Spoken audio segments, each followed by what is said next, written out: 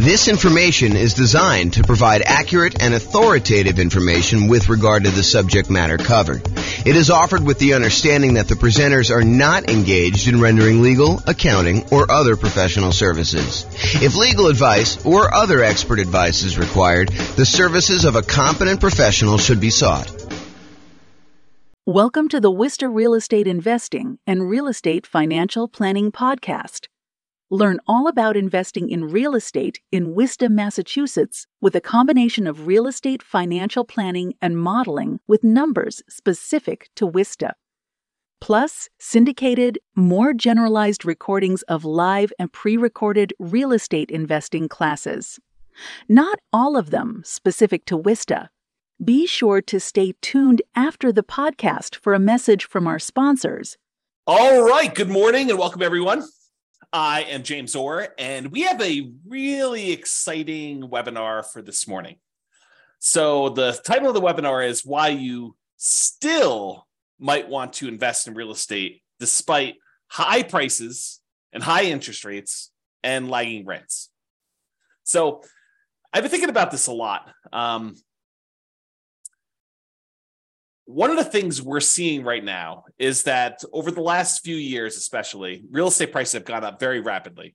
But then in order to curb inflation, the Federal Reserve has decided to significantly raise interest rates. And so interest rates are way up on prices that were already very high. And rents are up, but they're lagging behind where the prices and the rents are.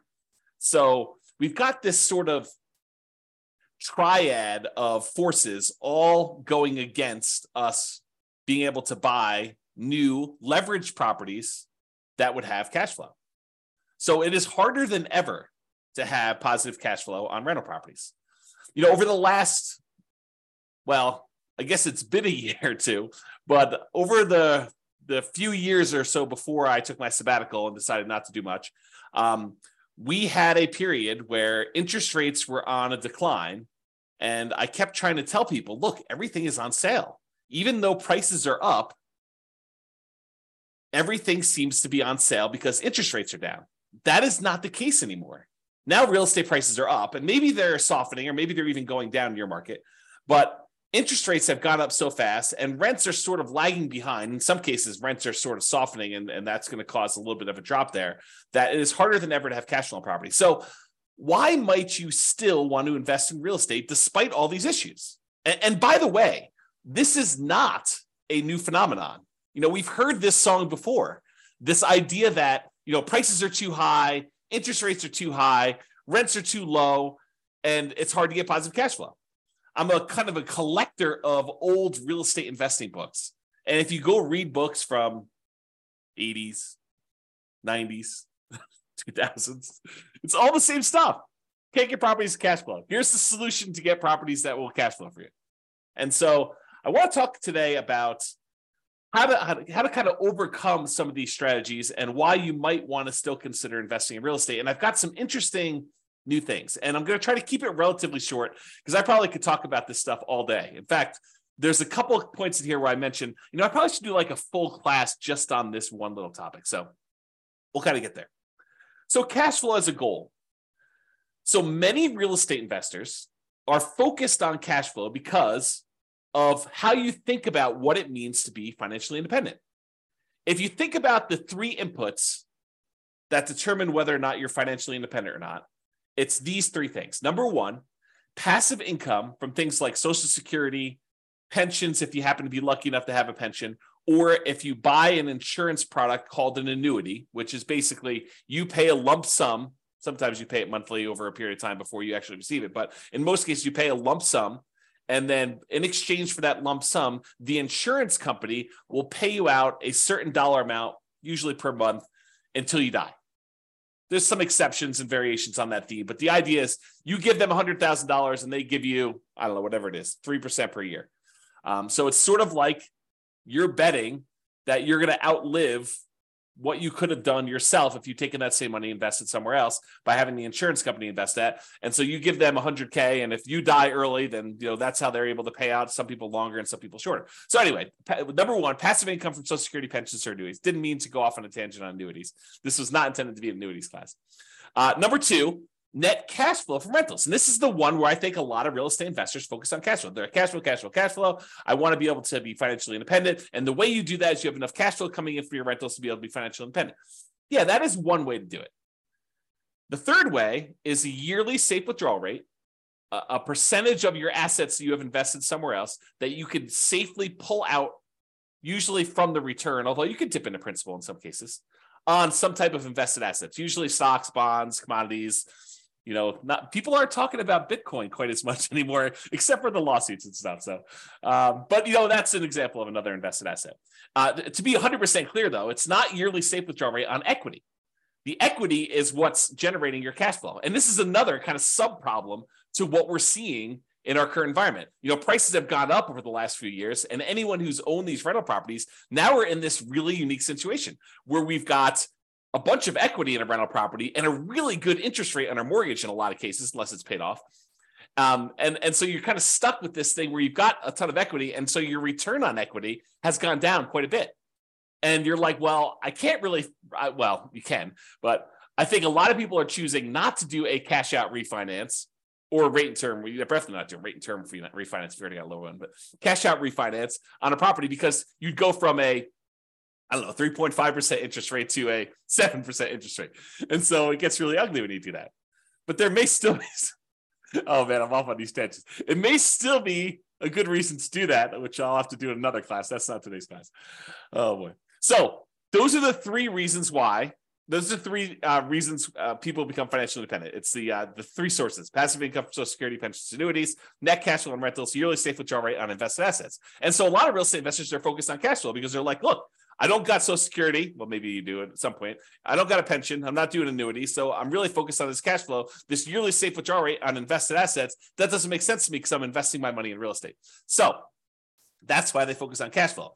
Although there are some ways to kind of get around that, which we'll discuss here very briefly. So in other webinars, which is not today, we've talked about how to improve cash flow. And there's a lot of really good strategies that still apply today. There's a class I did, I think it's called the How to Improve Cash Flow Workshop. You can go watch that. It's good stuff. Go into a lot more detail on all the different ways to improve cash flow. It's based on the lowest monthly payment guarantee I had and the maximum cash flow guarantee, kind of combine those two into one class to show you how to improve cash flow. So even if you could improve cash flow, which you can, it still may not be great because of just our environment. But, and this is the big but for this class, cash flow isn't the only reason to invest in real estate. Two significant examples come to mind. Number one, you may want to build up an asset base, rental properties, something else, and then improve cash flow by converting to free and clear properties. So imagine for a minute, and I probably should do a whole class just on this topic, but imagine for a minute, you buy a rental property, you buy another rental property, buy another rental property, you eventually get to the point where you have 10 rental properties, and then you let them grow for a period of time, and then you sell off 5 of them, pay off the mortgages you have on them, take any of the proceeds you had from those 5, and pay off the remaining 5 that you kept. Now you've got 5 free and clear rental properties that all cash flow a lot better. So you buy more than you need, you sell off some, and you pay off the others. And I've done a lot of modeling on this as a way to speed up your time to being financially independent. Turns out it's a lot faster. So even if you're not getting great cash flow on the properties now, but you've got some time, it may still make sense for you to buy the properties, then use the proceeds from selling them to pay off the other ones. Or another variation on this theme is you buy a bunch of rental properties, and because the overall return on the rental properties is usually greater than what you can get in stocks, and I'll show you an example of that today. I'll show you a bad example of that today to kind of make my point. But then you could have all these rental properties, and then as they grow over time, you could then take all those, sell off all of them, not just part of them to pay off the other ones, but sell off all of them, take that money and invest in something else like stocks, bonds, annuities, whatever you're going to do. And then you could use a yearly safe withdrawal rate on those invested assets, on the stocks then. So you kind of use your real estate as a kind of like booster rocket to get you where you want to go with a certain net worth. Then you use that net worth in order to live on a yearly safe withdrawal rate. So those are kind of like the two immediate exceptions of why cash flow isn't everything, right? So let's discuss building up assets and why specifically the first $100,000, acquiring the first $100,000 is the hardest. And then we'll return to real estate for building up your asset base. And for those of you that stick around to the end, I got some brand new stuff that I did yesterday, which I will share with you, which is crazy. I think it's going to blow your mind. It has to do with free and clear rental properties, buying properties for all cash, which I think a lot of people are like, that doesn't make sense. It takes so long and everything else. Well, not so fast. Not so fast on that one. Okay. All right. So here's a quote from Janet Lowe from, I think it's a book, Damn Right, Behind the Scenes with Berkshire Hathaway billionaire Charlie Munger. Charlie Munger, I think, is worth like $2.4 billion, something like that. What's a few hundred million here and there, when you're talking about billions, right? So here's a quote about Charlie. He's a billionaire. He's Warren Buffett's partner. They do a lot of investing, bounce ideas off each other. Really fascinating dude, super smart dude. So this is what Janet Lowe has to say about Warren Buffett, about Charlie Munger. Charlie Munger has said that accumulating the first 100,000 from a standing start with no seed money is the most difficult part of building wealth. Wow, a billionaire who is focused on investing for pretty much all his life says the first 100,000 is the most difficult. I'm continuing with the quote. Making the first million was the next big hurdle. So once you get to 100K, then your next goal is, hey, how do I get to this first million? Continue with the quote. To do that, a person must consistently underspend his income. Getting wealthy, he explains, is like rolling a snowball. It helps us start at the top of a long hill, start early, and try to roll that snowball for a very long time. So not practical advice. I mean, really good advice, but not practical in the sense that, how do you do it? So let's continue on. So here's an actual quote from Charlie about the same concept. He says, quote, the first 100,000 is a bitch, but you got to do it. I don't care what you have to do. If it means walking everywhere and not eating anything that wasn't purchased with a coupon, find a way to get your hands on $100,000. After that, you can ease off the gas a little bit. So again, not super practical yet, which we'll get to, but still super interesting. All right. So here is a chart showing how long it takes to save up for your first $100,000. And I've assumed a couple things with this. Now I'll go over my assumptions. I think it's important. The first thing is I assumed you're saving $10,000 a year. And to kind of use Charlie Munger's quote, got to do whatever you have to do in order to save up that first 100K. And if it means scrimping and saving and eating ramen noodles or doing whatever you have to do, got to do that. So I've assumed you're saving $10,000 per year, and I've assumed you're saving, you're getting 7% interest on your money. So you're investing in stocks or something like that, and you're able to get 7%, which I don't think is like incredibly difficult over a long period of time. In any given month, it's hard to hit that number, but over a long period of time, I think 7% seems really reasonable. I've also assumed that you don't save this monthly. Basically, at the end of the year, you save up 10K and you invest that. So you'll notice there's no interest earned on the money in the first year. Basically, you deposit 10K and you have $10,000 at the end of year one. Then at the end of year two, you earn interest that's 7% on that first $10,000, and you invested another $10,000 at the end of year two. So at the end of year two, you have $20,700. $700 was interest on the first 10K, but you added another 10K. So $20,700 at the end of year two. And each year, each year your money grows until eventually, after 7.84 years, a long time, you get to $100,000. And you're thinking to yourself, incorrectly, I might add, but you're thinking to yourself, 7.84 years to get to $100,000, it's going to take me, 10 times that, 7.84 times 10, almost 80 years to get to $1 million. And I don't have 80 years. A lot of you are thinking. And secondly, $1 million is not what it used to be. And so I think I need more than $1 million. And so you've got some challenges. You're like, it's going to take me 80 years to do this. Well, maybe it won't take you 80 years. Let's take a look. Saving your first 200K. So in that last chart, we showed you the first 100K to get to this point took 7.84 years. But at this point, you've got $100,000 that you've got invested at 7%. And so part of the work is being handled by the money you already have invested. Sure, you got to keep adding the 10K, but the 10K is becoming less and less important over time. The money you have invested becomes more important. And that applies to real estate too. Once you get a rental property and it's kind of performing on its own, that continues to grow and you have to do less work to make more and more progress. Okay. So the second 100K happens in only 5.1 years. Whoa. I went from 7.84 years, almost 8 years, to about 5 years. That's a lot faster. It's 35% faster to save that second 200K. Well, that's interesting. Well, if it only takes, another, whatever it is, 9 more times for this, that's only 45 more years. That's a lot faster. It's becoming more interesting. All right, I'm going to jump ahead a little bit. We're going to go to 500K. So the first $100,000 took a little less than 8 years. The second one took a little more than 5 years. The third one takes a little bit less than 4 years, 3.78 years. The fourth $400,000 total, takes just a tiny bit more than 3 years by itself to get that last 100K. And then finally, in order to get the last 100,000 on your way to 500,000, it takes 2.5 years.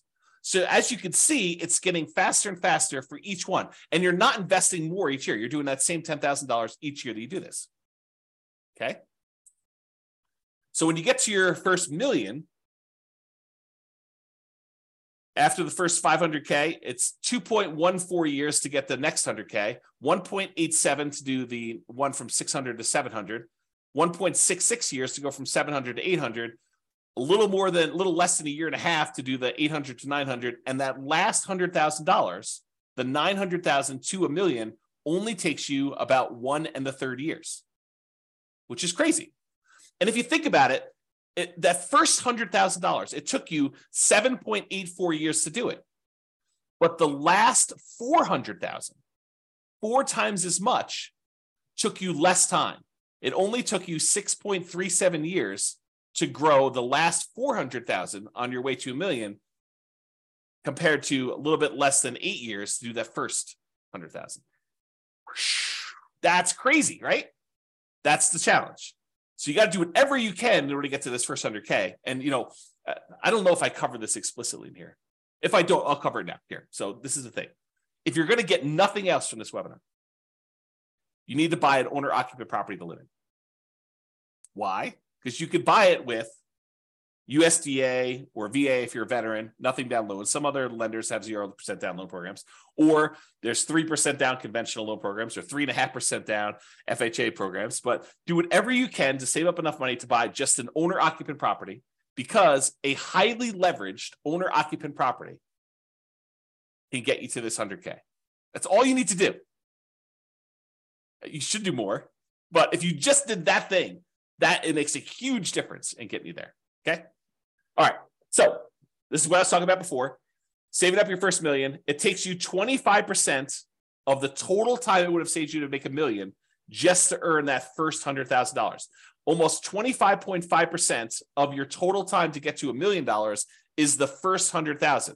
It takes you about 74.5% of the time, or about 3/4 of the time, to earn the next 900,000. If you think about it this way, it takes you 25.5% of time to earn that first 100,000, 16.6% of time to earn the second 100,000, and then a little bit more than half the time, 57.9, in order to earn 800,000. So it gets crazy to think about how much effort goes into that first bunch, and then how much effort goes into this next one. And the same applies if you're like, okay, I'm already at 100,000, James. You're kind of talking below my level. This same thing applies to millions. So it takes you 25.5% of the time to earn the first $1 million, although it's actually probably a little bit different than that. Still the same idea, though. And then it takes you about 75% of the time to earn the next 10 million. Okay? All right. So this just breaks down the total amount of time. In this particular example, it took you 30.73 years if you put $10,000 away and you're only earning 7% per year in order to get a full $1 million. And it breaks down how much as a percentage of time it took to do each one. By the time you get to that last million, it's only 4.4% of your time to earn that last $100,000. Super interesting.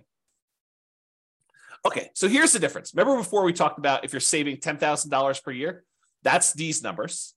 And this goes from $100,000 increments all the way up to $1 million. And so if you're saving $10,000 a year, it took you 30.7 years at 7% interest rate in order to generate that $1 million. However, if you save $15,000 a year, it takes you 25.6 years. If you're only able to save $5,000 a year, it'll take you 40 years. If you're only able to save $200 a month, it'll take you 50.4 years. If you're only able to save $100 per month, it'll take you 60.3 years. So it shows you how over time this does this. Okay, so you can kind of look at that chart if you want to. Take a screenshot if you want to. Okay. Now, the interest rate you earn on your way to this $1 million, earning $100,000, that kind of thing, the interest rate you earn matters. So if you're only earning 1% on your money, not 7%, it takes you a lot longer to build up to that $1 million, which is right here. Okay. If you earn 10%, it's shorter, but it's not significantly different. So that first 100K, it took you 7.84 years at 7%. If you earn 10%, it's only 7.27. And the reason why is most of the effort is from you putting in that money. It's not the money. Later on, the interest rate matters more because you have more money invested. And so the interest rate impacts a larger portion of the amount that's getting you there. Okay. So you look at that. And you'll notice here that I only go to 12%. But leveraged real estate's probably not 7% per year. And it's probably higher than that 12%. Now, it could be less, depending on which property you pick. It's not like this is automatic and a give me. But it's usually higher than 7% when you account for all the different areas of return when you buy real estate, not just cash flow. We're not talking about 7% cash on cash return. We're not talking about getting 7% cash flow on the amount you had invested. We're talking about the overall return you get from the tendency for properties to increase over time from inflation, which we often call appreciation. Properties going up in value over a very long period of time, like any given month, like this next year, property values can decline. In the next 5 years, property values can decline. But over a very long period of time, typically what happens to property values is they go up with inflation. It costs more to build the properties. It costs more in labor to build the properties. And so what tends to happen is property values overall as a whole tend to go up with inflation over time. Okay. Sometimes a little faster, sometimes a little slower. Sometimes they have significant uptrends over like the last few years. Sometimes they have significant downtrends like we did in 2008, 2009, that kind of period. Okay. But overall, long period of time, properties tend to appreciate over time. So that's one area. Cash flow, which we talked about, which, right now might actually even be negative. Depending on what market you're in, you might actually see negative cash flow. If you put down 5%, put down 20% in a property, the more you put down, the more likely you are to have positive cash flow on a property. If you bought a property free and clear without a mortgage at all, you're very likely to have positive cash flow on that rental property. If you put down more, if you put down less, you're more and more likely to have negative cash flow. Plus the return you get from paying down the loan on the property. Part of the monthly payment you make on a normal amortizing loan, 15-year loan, 30-year loan, 40-year loan, any of those amortizing loans that pay themselves off over a certain period of time, like a 15-year loan pays itself off over 15 years, 30-year loan pays itself off over 30 years. But I actually have a typo here. Let me make a correction.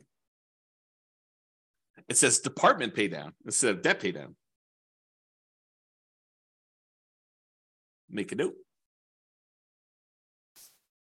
So debt pay down, the return you get from paying down a loan, that little amount of money in the beginning that pays down how much you owe, the principal on the loan, that increases over time. And the amount you make from that is also a return. Plus, when you have a rental property, not properties that you own, you live in, but if you have a rental property, you get a tax benefit of depreciation.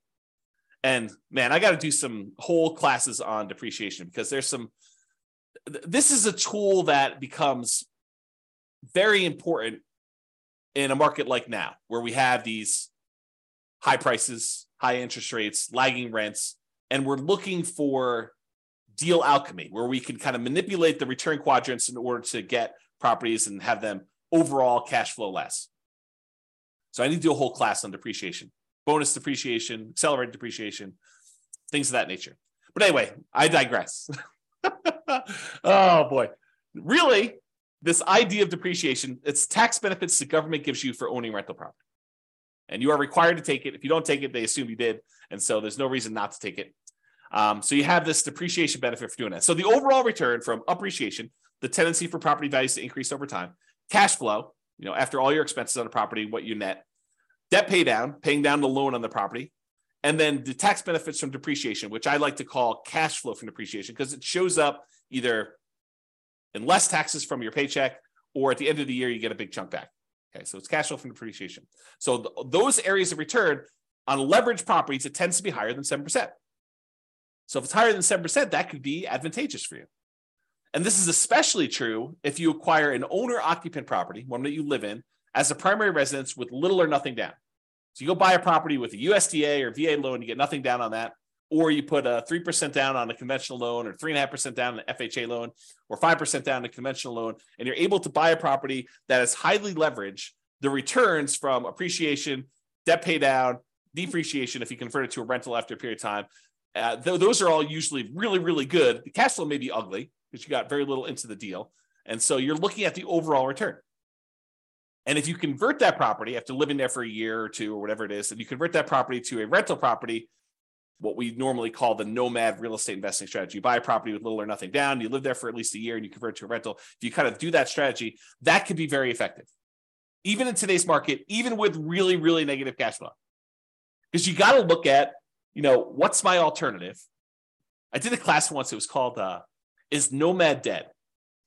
We had seen this big run up in prices, and everyone thought, there are no deals. I can't get the deals I was getting, 4 years ago, and how bad the real estate market was and everything. I was like, okay, let's do a whole class and see if Nomad is dead. And so I did a whole bunch of analysis, and I'll give you the 30-second version of this 2-hour class, because there's a lot of detail in the class, but here's the 30-second version. You calculate out whatever the return it is that you can get on the property that's sitting right in front of you. You find the best deal that you can in the marketplace right now. What's the best I could do? And you look at the return that you would get on that particular property. And you say, okay, it's whatever it is, 22%. Okay, it's 22% per year. What else can you invest in where you get 22%? That's the whole thing of the class. If you can go find something where you can get better than 22%, then go do that. If you can't, then real estate looks like a better option at this point. And that may change over time, right? 3 years from now, maybe like, I think I'm just investing in whatever, the new version of whatever the flavor of the week is, the new Dogecoin or Bitcoin or whatever the new thing is that people are looking at, NFTs. I saw this article. There's a company that is now buying your now lower valued NFTs so that you can take the tax write-off, so that you could do like losses on your taxes, right? It's kind of a new industry that's popped up. So anyway, I digress here. The point is this idea that you look at an investment and you see the return that you can get on it, and you decide, is this for me? Yes or no? Right now it is, or right now it isn't. And you can go do that. And I'm going to give you the little bonus at the end is, if you're like distressed, if you're like all worked up, you're all anxious, you feel that tightness in your chest because you're thinking to yourself, the market, the interest rates are high, prices are high, rents are, where they are, they're a little lagging behind. This is where all that is. And you're thinking to yourself, I've missed the boat. I got to get another property. I got to be all constantly leveraged and constantly up there. I'm going to show you at least one slide. I need to do probably a whole class on this, maybe several, but I'm going to show you that breathe, relax. Even if you have to save up your money for another year or two and wait, it's not the end of the world. Chill out. But if you're like, hey, look, there's an investment in front of me, it makes sense to me, I'm going to do it, that sounds good. And you still might want to do that because of what I'm about to show you. Okay. So this is what I would consider a particularly bad property, right? It's I'll jump right to the bad spot. It's negative $8,000 a year in cash flow. Now you are buying it with 5% down, so you got very little money in the deal, but it's ugly. I mean, who wants to put out, whatever it is, almost $700 a month in negative cash flow? But as an aside, if you were going to save $10,000 a year in order to get that first 100K and kind of build on that, if saving that is really paying negative cash flow to kind of like invest over time in order to own this rental property, that's not the end of the world either. If you think about it this way, I'll kind of go off on a tangent on this. If you had put enough down, this thing would have positive cash flow. But you chose to put a little down, and now you're choosing to take some money each month and paying the negative cash flow. Really, you're just paying the mortgage payment. You're not getting enough in to do it, so you have to supplement it. But you're paying that negative cash flow over time. It's sort of like you're able to make an investment in this rental property over time. You are investing a little bit of money each month in the form of negative cash flow as additional down payment that you didn't make elsewhere. Right? I mean, isn't that what you're doing?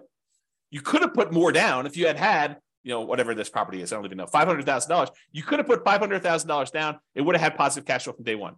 Could have put probably $250,000 down. Had 50% mortgage on the property, and it probably would have positive cash flow. You chose, in this case, to put 5% down, and so you have negative cash flow. So instead of putting, $250,000 down, you put down $25,000, and now you're saying, I put down $25,000, and I'll pay in $8,000 per year in order to acquire this property that overall makes me, in this case, $4,286 net. So $8,000 from appreciation and change, almost $3,000 in debt pay down, and about $1,200 in tax benefits. So overall, it brings in, almost $4,300. Okay, so that's the dollars now. So this property does that. Now, if we look at how much you invested and the return you got in that investment, the appreciation is a 50% return on your initial down payment. So from appreciation, for the property value going up, in value, you're getting a 50% return on that. Your cash flow is negative, a lot, almost negative 50%. In fact, they almost offset, right? So the amount of money you're making for appreciation is offset by the amount of cash flow you're getting on this property. In this particular example, with putting very little down on a property that I admit is a deliberate bad choice, right? And if you're in a market where this is what you can get, this is what you can get, right? And this is what you got to decide on. The debt pay down portion of the return is 17.7%. And what's interesting about the top half of this quadrant, the appreciation of the cash flow, is those are speculative, right? We really don't know if next year the property is going to go up in value or if it's going to go down. We don't know if rents are going to improve, stay the same, or go down. So the top half is sort of a little speculative. We don't really know what's going to happen. We're speculating that the market is going to continue to do well. The bottom half of the returns, those are more certain. They're less speculative. The debt pay down portion is contractually guaranteed by you and the lender. When you get a loan, you sign an agreement with the lender that says, okay, you're going to make these regular payments for the next 30 years. And if you do that, this loan is going to be paid down by that amount. It's contractual. It's not speculative. It doesn't matter how the market does. Market could do good, market could do bad. It doesn't matter. You're getting that return. So debt pay down 17.7, and the tax benefits, unless they change tax law, which it's possible that they will, very unlikely, but possible, you're going to get 7.73%. So overall, the return you're getting when you add up that really negative cash flow portion, plus appreciation, plus debt pay down, plus tax benefits, you're getting 26.31%. On what I admit is a horrible deal. I don't want to say horrible because someone might actually buy this, right? I think this is the challenge. It is a deal I picked because it was ugly. The cash flow on it was not fun. So the question then becomes, can you go somewhere else and get better than a 26.31% return? And if you can, great. Then maybe this is why it says, I don't know what the title is, why you might still want to invest in real estate. Well, you might want to still invest in real estate because you're getting a 26.31% return, even with ugly cash flow. If you can go somewhere else and get a better return with similar risk characteristics, because you got to kind of take that into account, right? You can't go do, I'm going to go play roulette. I can get a 100% return on my money if I win at roulette. Yeah, maybe. Different risk characteristics, right? Okay. So anyway, if you can do better than 26.31, maybe you do something else. If this is the best you see, the best you've got available, then maybe you might want to still invest in real estate. Okay. So that's sort of the crux. Now, this was that years to save your next 100K. At 7%, it took 7.84 years to get that first 100K. At 25%, which this is 26.31. So at 25%, it's 5.61. So it's a lot faster. I didn't sum it up. I probably should sum it up in the future. But it just goes to show, like, by the time you get to that last 100K to get to $1 million, it's only 0.41 years at that rate versus this, I don't know, 1.24. And honestly, This is the problem we're seeing with other people right now in our marketplace. They've been building up their equity, right? The property values have been going up. They've been paying down their loan. They got really nice low interest rates, which the loan pays down a little faster when you do that. Your return on your debt pay down return is a little higher early on. So you're actually building up equity really fast. And so your return on the amount you have invested in the deal actually goes down. So the overall return we see as we own rental properties longer and longer and longer actually goes down until eventually when you pay off the property and you get rid of your depreciation benefit, eventually it approaches cap rate plus your unleveraged appreciation rate. If your property's going up 3% a year, which is what I use for the appreciation rate assumption, by the way. Some people are like, James, you get 50% return from appreciation. James says that he's getting 50% appreciation. No, I didn't say I'm getting 50% appreciation. I'm getting 3% appreciation, which seems very reasonable over a long period of time, especially considering the last few years. But 3% over a long period of time, it turns out the return from getting 3% appreciation is 50% when you only put 5% down and you have 1% in closing costs. Okay. I got distracted. I don't know where I was, but the idea here is you've got this good return that you're seeing and it gets you there a lot faster. Man, to be spacey. Okay, here we go. All right, so grow your assets net worth. So even with negative cash flow, significant negative cash flow, really ugly cash flow, and even modest appreciation, that 3% per year, and the debt pay down from, in this case, putting 5% down the loan, debt pay down is pretty good, and the tax benefits of owning a rental property, that depreciation benefit, you might be able to get a significantly higher return than you could in something else, whatever it is you decide you're looking at, stocks, bonds, crypto, NFTs, whatever you're doing. So you could use this return to grow your net worth, buy rental properties over time, get this higher return, 25%. Then one of two options. This is just kind of like two things to think about. Number one, and we talked about these earlier, sell some of the rentals to pay off the remaining ones with the net proceeds. The idea is you buy 10 rentals or whatever number makes sense for you. Then over a period of time, when you get closer to the point where you need to convert that money in order to be much more cash flow heavy, to be able to support yourself and be financially independent, you sell off 1, 2, 3, 4, 5, 6, whatever number it is to pay off the other ones that you still have. And then you have really, really good cash flow, free and clear properties on those. You kind of go from afterburners with leverage to completely unleveraged owning those rental properties to do that. So, and by the way, I'm talking about net. When I do my analysis, I'm talking about net proceeds. Don't think to yourself, oh, the property's worth 500, I owe 350, so I have $150,000 in equity. No, that is not how that math works. If you go sell a property for 500 and you owe 350, you're not walking away with $150,000. It's net after real estate commissions. If you're going to sell it with a real estate agent, if you're going to sell by owning, maybe they'll save some of that in exchange for doing your own work. Your share of closing costs, not all closing costs are yours. Some of them are the buyers. It's negotiable who pays a lot of those. Your capital gains taxes. So whatever the value of the property went up from where you bought it, you have capital gains taxes on those. And the government gives you this great benefit of depreciation, but there's this thing called depreciation recapture, which means the money that you got from depreciation, now the government says when you go and sell a property, you need to pay back a certain amount of that in a tax called depreciation recapture tax. So a combination of all those expenses need to be taken out. So what you thought was $150,000 in equity might be, depending on what happened and everything else, $75,000 or $100,000 or whatever it is. So it could be a significant bite out of that. So I'm talking about taking all the properties you have, selling off some of them, paying all those fees I just talked about, or eliminating them or deferring them. You could defer some of them with 1031 exchanges and stuff, although you wouldn't be able to pay off the properties with a 1031 exchange. I digress. We'll talk about that another day. But you could take all that proceeds, pay off the other properties, and then have some free clear properties to do that. Okay. So you use these higher returns you're getting on this leveraged rental properties, and then you use that in order to pay off some of the other ones. Or option number two, you take all the rental properties you acquired, they were kind of rocket boostering their way up. They've now grown in value. And instead of taking some of them, selling them and paying off the other ones, you sell off all of them and then decide to simplify your life, because owning rental properties is a little bit more complicated. Even if you have a property manager doing it, you need to manage the property manager.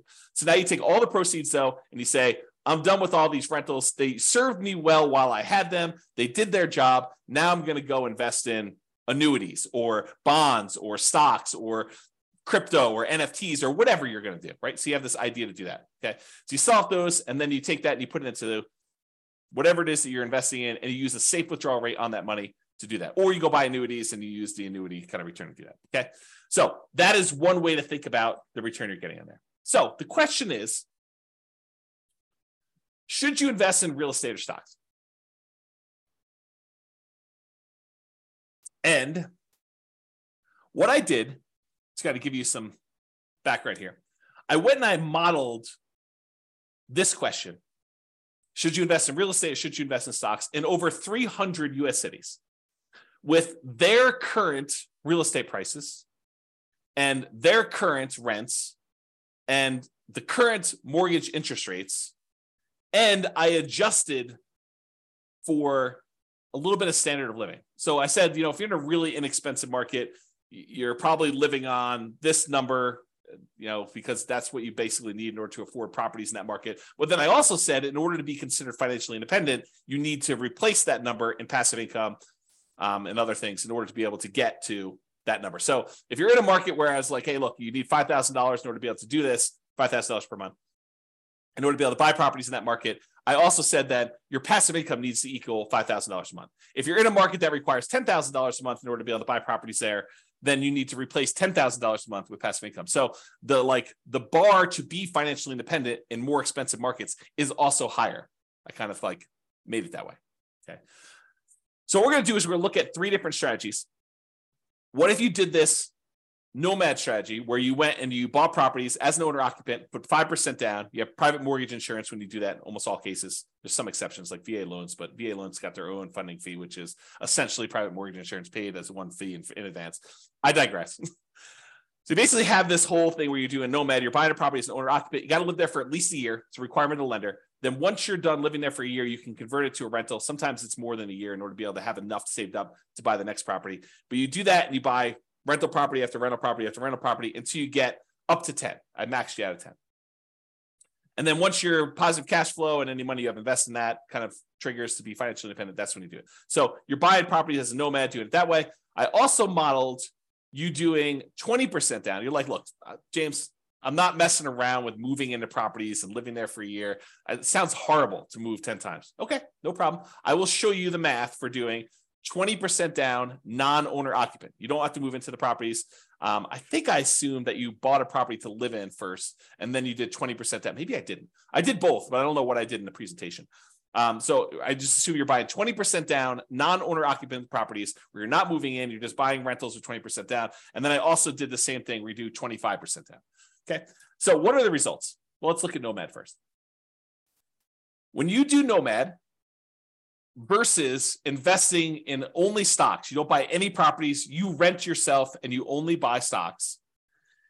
Doing Nomad at a 305 markets, doing Nomad is better in 220 of the cities. Doing stocks is only better in 31 of the cities. And in 54 cities, it didn't make any difference at all. They were basically the same. I'm going to pause for dramatic effect. Take a drink. In other words, this question of, should I do real estate? Should I invest in stocks? If you do the nomad strategy, put 5% down, move into the property, live there for a year, convert that property to a rental and repeat the process, it is better to do that strategy than to just invest in stocks in 220 of the 305 cities. In 31 cities, it is better to have done stocks. Faster to be financially independent. This is speed to financial independence.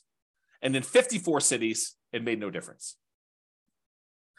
And here is each dot shows you a different city. And the difference is how many months better was it? Not how many months it took, but how many months better was it? And the red dots are all the ones where it was better to do Nomad by that number of months. So, and I did it based on price of market. So I want to show you, look, in more expensive markets, is it always better to do Nomad, or less expensive markets always better to do Nomad? But so for example, right here, this dot shows you that the properties in this particular market happen to be in the $130,000 range. And it is almost 400 months or almost 500 months better to do Nomad than to invest in stocks. With this green one, $150,000 market, it was probably about, 180 months better for you to do stocks than it was to do Nomad. So a lot fewer green dots, where it's better to do stocks, a lot more red dots. And I want to point out that sometimes it's significantly better, not just like a year better, but sometimes significantly better in terms of months in order to do Nomad than to do stocks. Kind of fascinating, right? All right. What about net worth? You have a higher net worth after 40 years in 275 cities doing Nomad than doing stocks. You have a higher net worth doing stocks in only 30 cities. And there was 0 where you had no difference at all. Okay. So, there's basically 30 cities where it would have been better for you to do stocks in terms of net worth, not time to financial independence. Financial independence was one before. And so this shows you the difference in net worth. In this case, the green one's Nomad. So the ones, the higher you are away from 0, the bigger the difference in net worth is difference in net worth. And the red ones show you the ones where stocks. And those are relatively small better. So it's like, yeah, they're better at 40 years, but not that much better. Like there's sometimes when Nomad is a lot better. And so you got to look at this. Okay. Is this helpful for anybody? You guys want to let me know? That'd be great. Because I like this stuff and I'd like to do more classes on this content if you guys are interested. So let me know in the chat box, if you could, for those that are not sleeping. Okay. Yeah, see, people love it. That's awesome. Thank you. Appreciate that. All right, 20% down. So we did Nomad before. Now we're going to compare 20% down to investing in stocks. So if you're going to do 20% down, and this time you're not moving into properties, you're just buying non-owner occupant rental properties. You're like, forget this, dealio where you're moving into properties, James, you're crazy. And no one's going to move into properties. A lot of people do, but I digress. The saying of the day is I digress, because it seems like I'm all over the place today. Okay, in that case, doing 20% down will get you to financial independence faster in 220 cities. It'll get you faster doing just stocks and not doing 20% down rentals in 28 cities. And in 57 cities, it doesn't matter. Okay. And here's how much better getting to financial independence. This is number of months better. All the red dots are, it's better to do 20% down, and it's by this number of months, the distance away from this 0 line. So the distance there. And this is the price point of the houses in that market. So on a 300,000-ish type property, it's like almost 580 months better for you to do whatever this is, 20% down than to do stocks. And here's some green ones to show you the ones where it's better to do stocks than it is to do 20% down rentals. So the overwhelming majority of the time, it does this. And this sort of reminds me, you hear people speak with authority, different real estate forums, online, at real estate investor clubs, wherever you talk to real estate investors. You hear them speak with authority. You always need to do this. It's always better to do rental properties. It's always better to do stocks. It's always better to do whatever. It's much more nuanced than you think, right? I'm showing you that. I'm showing you the data. And could my assumptions be wrong? Absolutely. No doubt. I am not infallible. I do my best to try to make sure my data is accurate. And you can drill down and look at any city, right? Like I've had, in order to be able to show you this chart, I had to do the analysis for 305 cities. Now, this is just me aggregating all the individual analysis and showing you what's going on. So this just goes to show you that you need to do your homework. And if you're in one of these cities, then maybe real estate isn't as good as investing in stocks, right? If you're in any of these cities, though, it turns out it's better. And maybe the assumptions, is it possible? This is like where I just throw everybody under the bus. Is it possible we all buy a whole bunch of real estate and 10 years from now, we have something worse than we saw in 2008 and the real estate market goes to 0? Possible? Maybe. I don't know, right? But who can predict the future? Is it possible that stock market returns from here on out are 0? Maybe. Is it possible stock market returns from here on out are 30% a year? In which case it probably crushes real estate. Is that possible? Sure. I mean, we don't know. We don't know the future. No one can predict that. But I'm showing you based on some very reasonable assumptions. So I show you all my assumptions. You can go look at it, go dig into the city and look. Anyway, I digress. That is the saying of the day. So a lot faster for doing 20% down in a lot of cities, a little slower in others. Higher net worth. You have a higher net worth putting 20% down in 275 cities. You have a higher net worth investing only in stocks in 30 cities, higher than investing 20%. Okay, so 275 to 30. And then here's the net worth difference. Again, there's a lot sometimes with a very significant big difference, a lot of them with little difference, but sometimes it's a really significant difference if you invest in 20% down rentals versus doing that. And one other thing I'll add, when we talked about Nomad, you had to do it in your local marketplace, right? Because you're moving into the properties, you're owner occupying. So if you happen to be in, I don't know, pick any really expensive California city, you have to do it in that marketplace because you're moving in. When you do this 20% down plan and you happen to be in a market where buying properties even with 20% down has really ugly cash flow, you can choose to pick another market. You can go pick a market that has historically better cash flow because you're not living in the properties. So you could be living in Los Angeles and decide I'm going to invest in Atlanta, right? As just an example. And I didn't model that, right? I modeled it forcing you to invest in your local market with those properties. So you maybe even these red ones, you could say, I happen to live in Los Angeles. Real estate historically has not cash flowed very well here. Maybe the overall return's better, but it has a cash flow here. Why don't I go pick a market that is better historically? And who knows what'll happen in the future. So you could do that. So there's even more to this. There's even more nuance flavor to this. Okay. All right, 25% down. We've I built up. You know what I'm talking about now. 25% now versus stocks. 25% down is better in 228 cities. Investing in stocks would have been better in 26 cities, and in 51 cities, it didn't matter. And this is time to financial independence. So it would have been faster to be financially independent if you put 25% down, bought non-owner occupant rentals in 228 cities. It would have been faster for you to be financially independent if you invested in stocks in 26 cities, and 51, it didn't matter. And then here's that distance, basically how much longer the difference between one and the other. And all the red ones are the 25% down. The green ones are you investing in stocks. And you can kind of look at this. And then higher net worth. You have a higher net worth investing in 25% down rentals in 277 cities. If you only invest in stocks, it was better in 28 cities and 0 with no difference. And then here's the difference in net worth. So sometimes it's really significant difference in net worth. Sometimes it's much, much lower. Okay.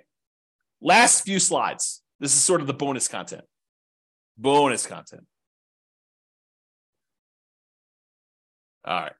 Claudia said, happy to see you again. Very good information. Awesome. Thank you. Good to see you. All right, cool. Buy rentals for cash. So I already showed you real estate is generally, there's exceptions, but generally faster, better net worth than stocks. Generally faster and also better net worth. Because we looked at both those. Speed to financial independence and also size of net worth, right?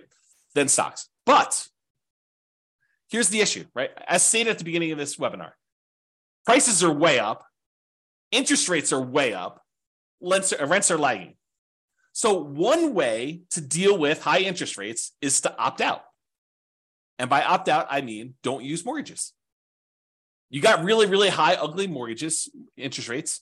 You could say, something, I'm going to pass. I'm just not going to do mortgages.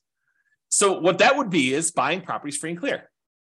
Some people, and I put this in italics, believe that you need to be leveraged with mortgages. Like it's silly to invest in real estate without mortgages to get the benefits of rental properties.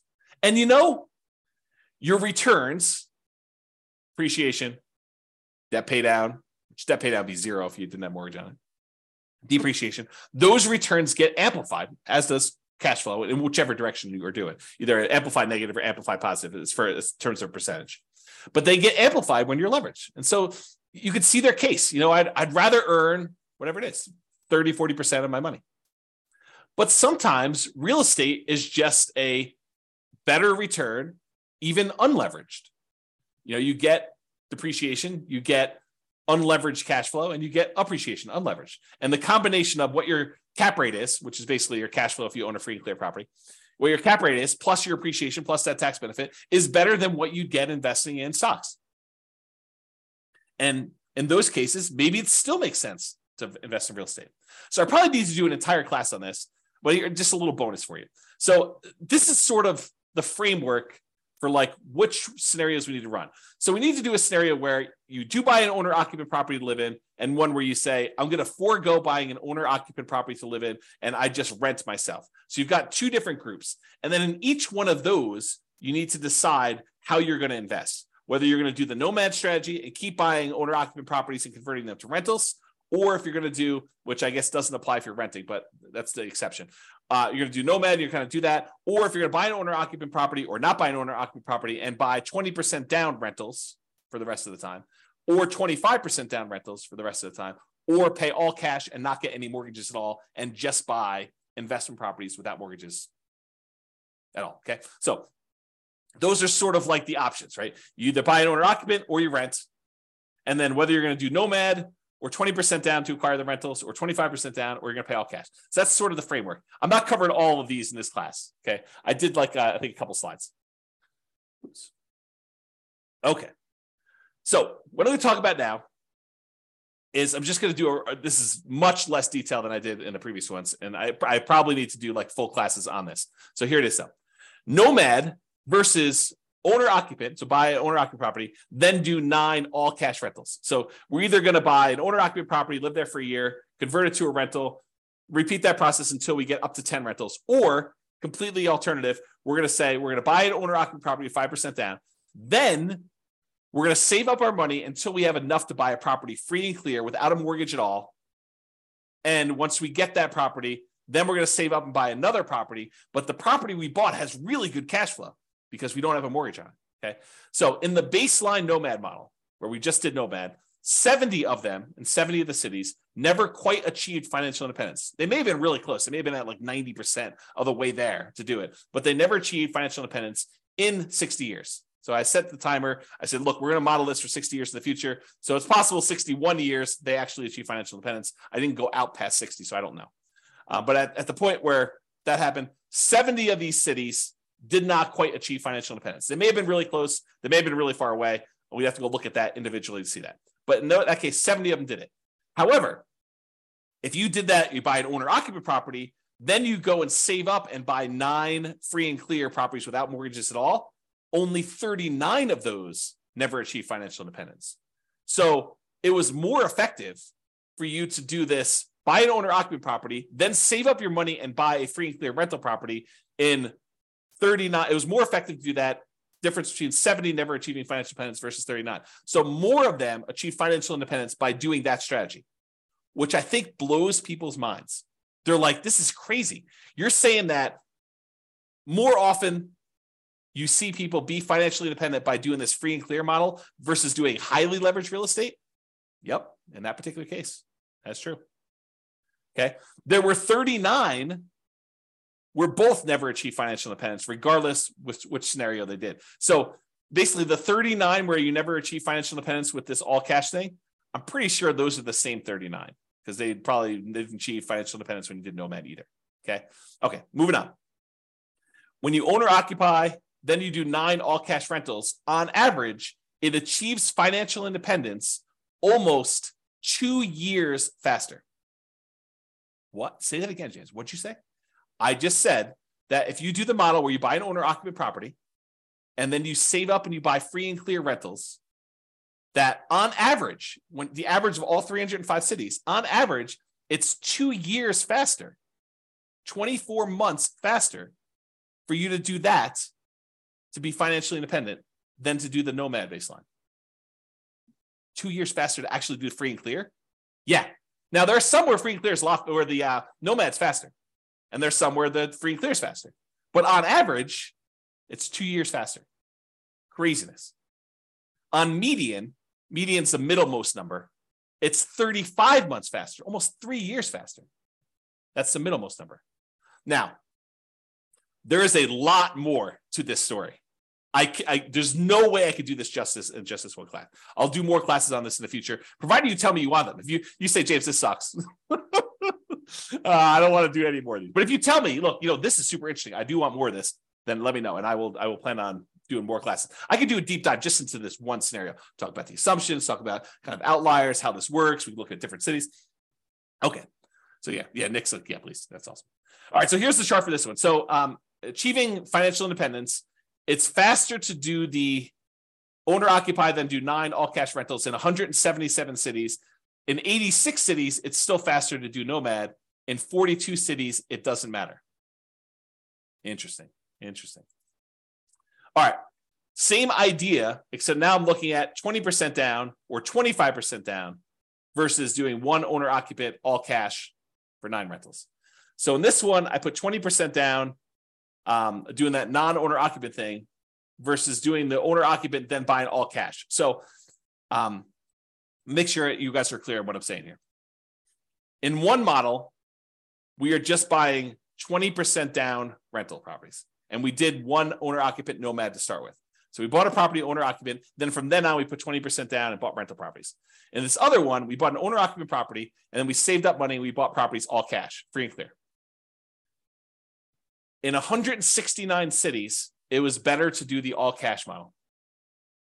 Versus in 93 cities, it was better to save 20% down to buy the rentals. And in 43 cities, it didn't matter. And this is in time to be financially independent. For the 25% down, with 25% down in 164 cities, it was better to do free and clear, to pay all cash for properties. It was better to do 25% down in 96 cities, and it made no difference at all in 45 cities. Craziness. All right. Look at that, just on time. Any final questions? Was that helpful for you guys? Did it sort of answer your question as, why might I still want to invest in real estate despite high prices, high interest rates, lagging rents? That was the intent. Kind of give you an expanded view of some more subtlety and nuance to this whole real estate investing question. Cash flow is not everything, and it's not the only approach. Leverage property cash flow. Is that helpful? Any final questions before I let you guys go? No questions? Oh, wait, one question. Awesome. You're very, very welcome. Yes, excellent content. You're very welcome, Nick. All right, guys, that's all I got for you. Have a great day. I am doing a class tomorrow, so if you want to log in for that, it's on cap rates. So anyway, I will talk to you all soon. Bye-bye for now. With home prices up, mortgage interest rates up, and rents up, but not quite enough to counteract the higher prices and interest rates, cash flow on rental properties in Worcester is harder than ever. Book a call with the Real Estate Financial Planner to apply our proprietary 88 strategies to improve cash flow on your rentals. See the show notes for a link to schedule your call and improve your cash flow today.